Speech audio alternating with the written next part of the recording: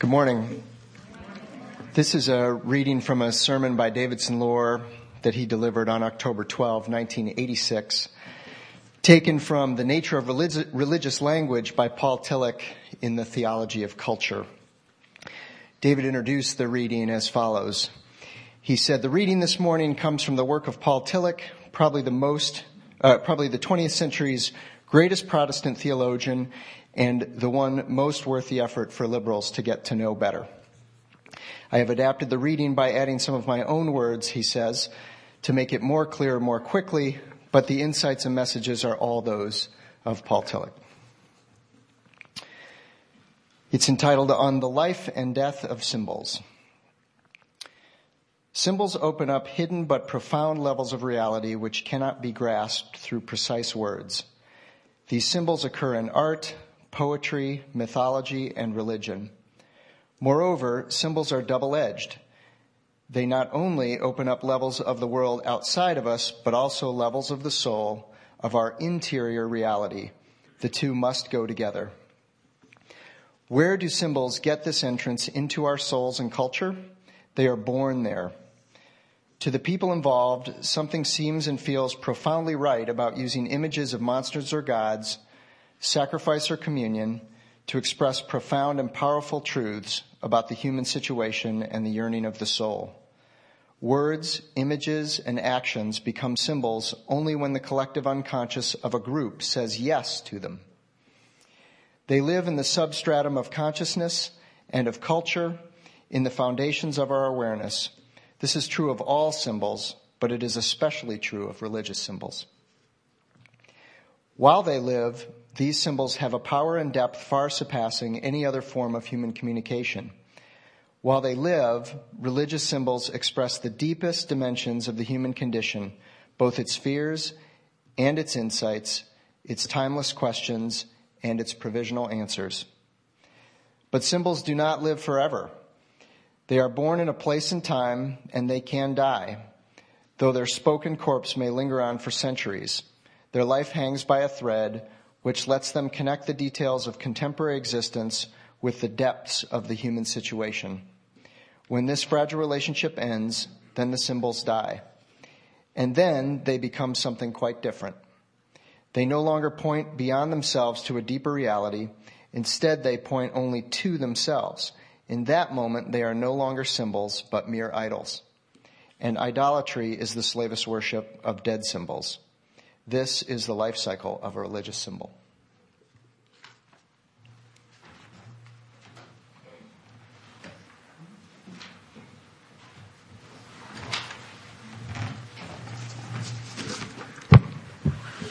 After a one-year interim ministry with Brooks Walker, the Ministerial Search Committee recommended Davidson Lohr to become a permanent minister. After his week of candidacy, the congregation voted 206-6 to engage him. He was finishing a doctorate in theology from the University of Chicago, and People's Church was his first charge. David had a wonderful facility with words, and he attracted large audiences on Sunday mornings. He invited the children to participate in a part of the service which featured a children's story, usually written by him, and it mirrored the sermon to come. He also took part in a number of community activities: Torch Club, speaking on cable access, WMUK, and K College, and participating in the Grace Luncheons with other local ministers. The parking lot became overly full on Sunday mornings, and a second lot was added. By his fifth year as minister, a second Sunday morning service was being held. David instituted evening presentations such as Bill Moyer's World of Ideas with local experts commenting on the films with audience participation. The memorial garden was landscaped. Many adult education classes were offered and well attended. And the whole committee structure was reorganized. People's People served in the community as mentors. They worked on Habitat for Humanity houses, sold candles for Ministry of the Community, and provided Christmas food and gifts for families in need. A fall board retreat in David's first year became an annual event. But by 1992, dissension was apparent. David believed that some parishioners sought to impair his freedom of the pulpit. Some of the congregation saw David as insensitive to their strongly held beliefs and pastoral needs. Over the next 2 years, surveys, discussions, and mediation talks resulted in the board requesting his resignation. He left in March of 1995, at which time some church members also resigned and formed another UU church in the area, the Unitarian Universalist Community Church of Portage. Fortunately, Fred Campbell became our interim minister for the following 2 years and proved to be the leader we needed to help us heal and move forward.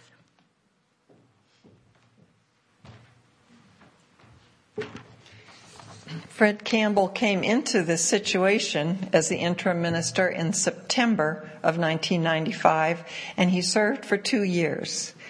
During his ministry, a ministerial search committee was elected, and an aesthetic improvements committee started work on modifications to the foyer and the commons. With Fred's friendly, confident, plain-talking leadership style, many improvements were undertaken and achieved.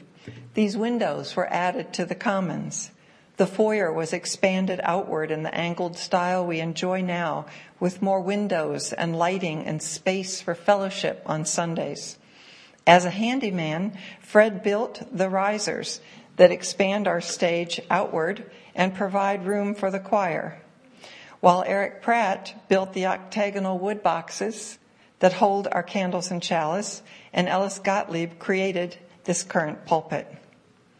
Fred's wife settled into a job at Hoekstra's hardware store, while Fred conducted a very well-attended Four Faiths adult education course, comparing the answers to universal questions from the points of view of theists, mystics, humanists, and naturalists.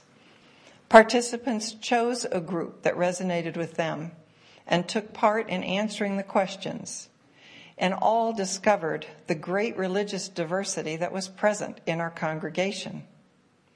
Fred worked with our financial health by establishing the endowment committee and procedures for the management of perpetual pledges and endowment funds.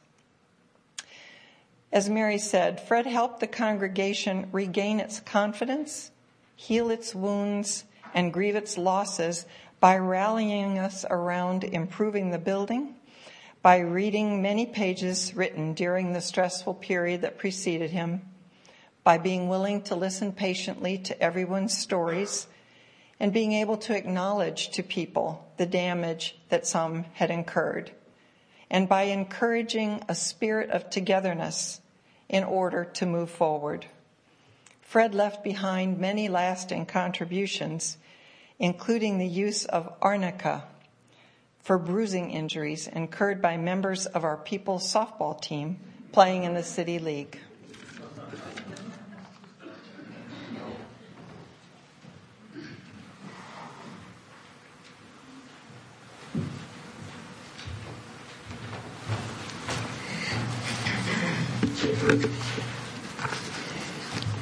In In 1998, People's Search Committee selected and recommended to the congregation Jill McAllister become the next settled minister. Her engagement was overwhelmingly improved. Final plans were also implemented for the building renovations at the time, and services needed to be held at the Temple Bay, Nile, Israel during construction. In September of 1998, Jill McAllister began her pastorate. It was a momentous year with a new minister, a new RE director, and a renovated building. A new mission statement was adopted. Jill and her young family attracted others of her age group, and the number of children in the church school increased. She introduced the Sunday morning centering service. Summer Sunday morning services were started in 1999 and continued to the present. During the next year, People's Church formed a partnership with 2 Transylvania churches. And People's Church, YRUU, paid a visit to those churches in Romania. There was a return visit by the minister of those churches to Kalamazoo, and such visits have become annual occurrences. An extensive kitchen remodeling was designed, completed, and celebrated. Jill served as president of the International Council of Unitarians and Universalists and attended meetings in Transylvania, Germany, and Montreal that year.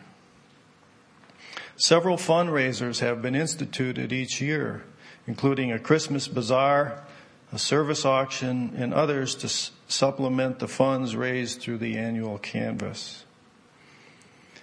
Dennis McCarty was engaged as an intern minister during 2002 and 2003 church year, with Jill supervising his internship. A food pantry was established in the church as part of our county-wide network of serving needy people. Jill supervised another intern, Karen Quinlan, from 2010 to 2012. To back up, People's Church celebrated their 150th anniversary back in 2005. In March 2013, Reverend Jill McAllister, the settled minister of People's Church for 15 years, announced that she would be leaving People's Church to begin a new ministry in Corvallis, Oregon. Much has been accomplished during Jill's time at People's. The religious education program has grown, and a new addition was built on the building to accommodate that growth. The church has become highly involved in community organizations such as Isaac. For its social justice efforts, the church was awarded the 2012 Bennett Award from the Unitarian Universalist Association. The church began and continues to work to keep the congregation and community informed about anti-racism, anti-oppression, multicultural work visit via its ARAMAC committee.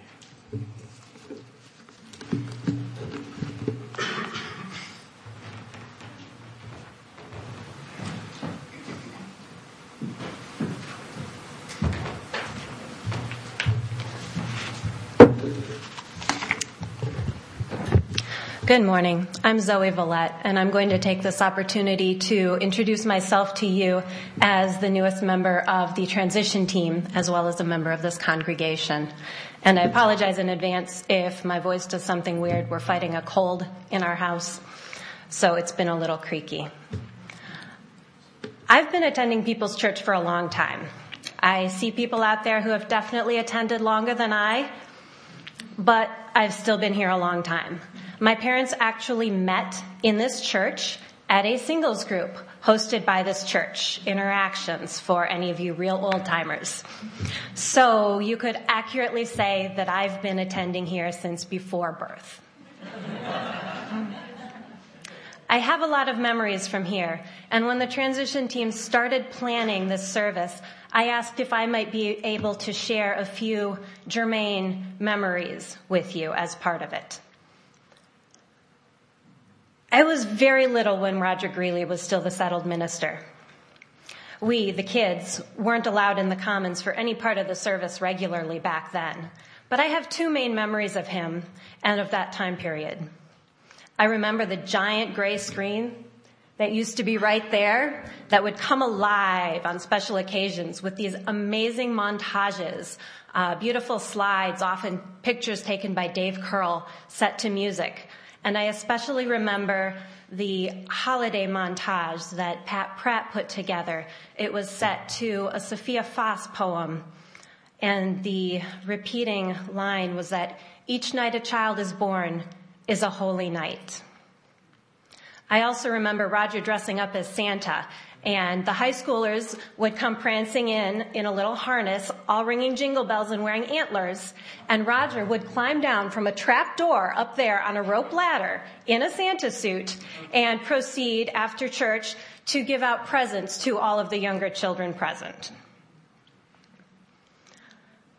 I was still very little when Brooks Walker came. I don't remember a lot about him. I remember he had a love for the auto harp, which lives on. There is still an auto harps group that meets roughly monthly to make music, share in fellowship.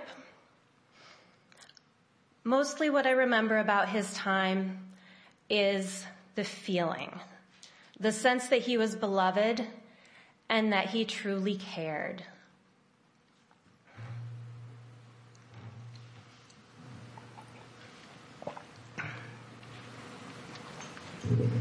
I remember more about Davidson Lohr, both as a person and about his tenure. When he started, it felt like a jolt of enthusiasm, an infusion of youthfulness. We, the children, became more of a presence in the Sunday services. As mentioned, he started telling stories, story time for children. These were fantastical stories, really elaborate tales. They were rich with lots of detail. And there were usually recurrent themes and storylines. One little detail that became a family joke were the raspberry garlic popsicles and the chocolate onion candy bars, which were possibly the strangest flavor combinations that a 7-year-old brain could comprehend. He also started the tradition of children lighting the chalice at the beginning of service, and this was a very big responsibility. You would get a postcard in the mail telling you it was your Sunday, and you were expected to show up early to practice. If you did not show up early to practice, it was important enough that you were not allowed. I remember rehearsing plays that included the whole RE program. All of us would perform on a certain given Sunday, and they were always related to the services that had been happening. I also remember things he did that bothered people, the decline before he left, and the acrimonious nature of his departure. One of my best friends left the church during this time. Her parents, like many others, were driven away, and I missed my Sunday friend. Fred Campbell felt like a steadying presence. I remember him drawing wisdom from Winnie the Pooh, but mostly I remember a congregation trying to get back together and get on their feet once again and figure out where they were headed.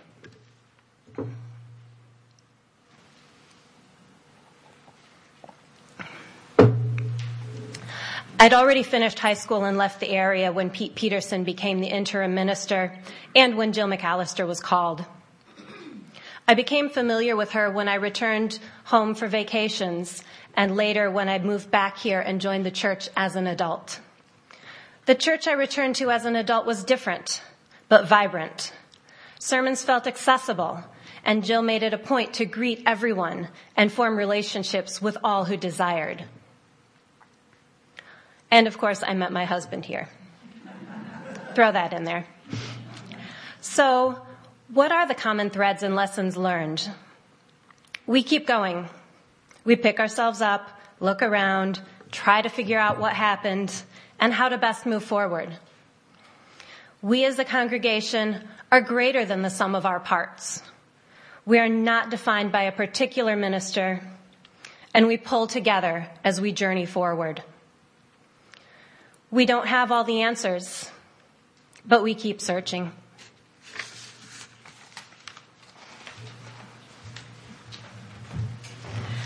On behalf of the congregation, I would like to say thank you to the transition team for the readings that you brought.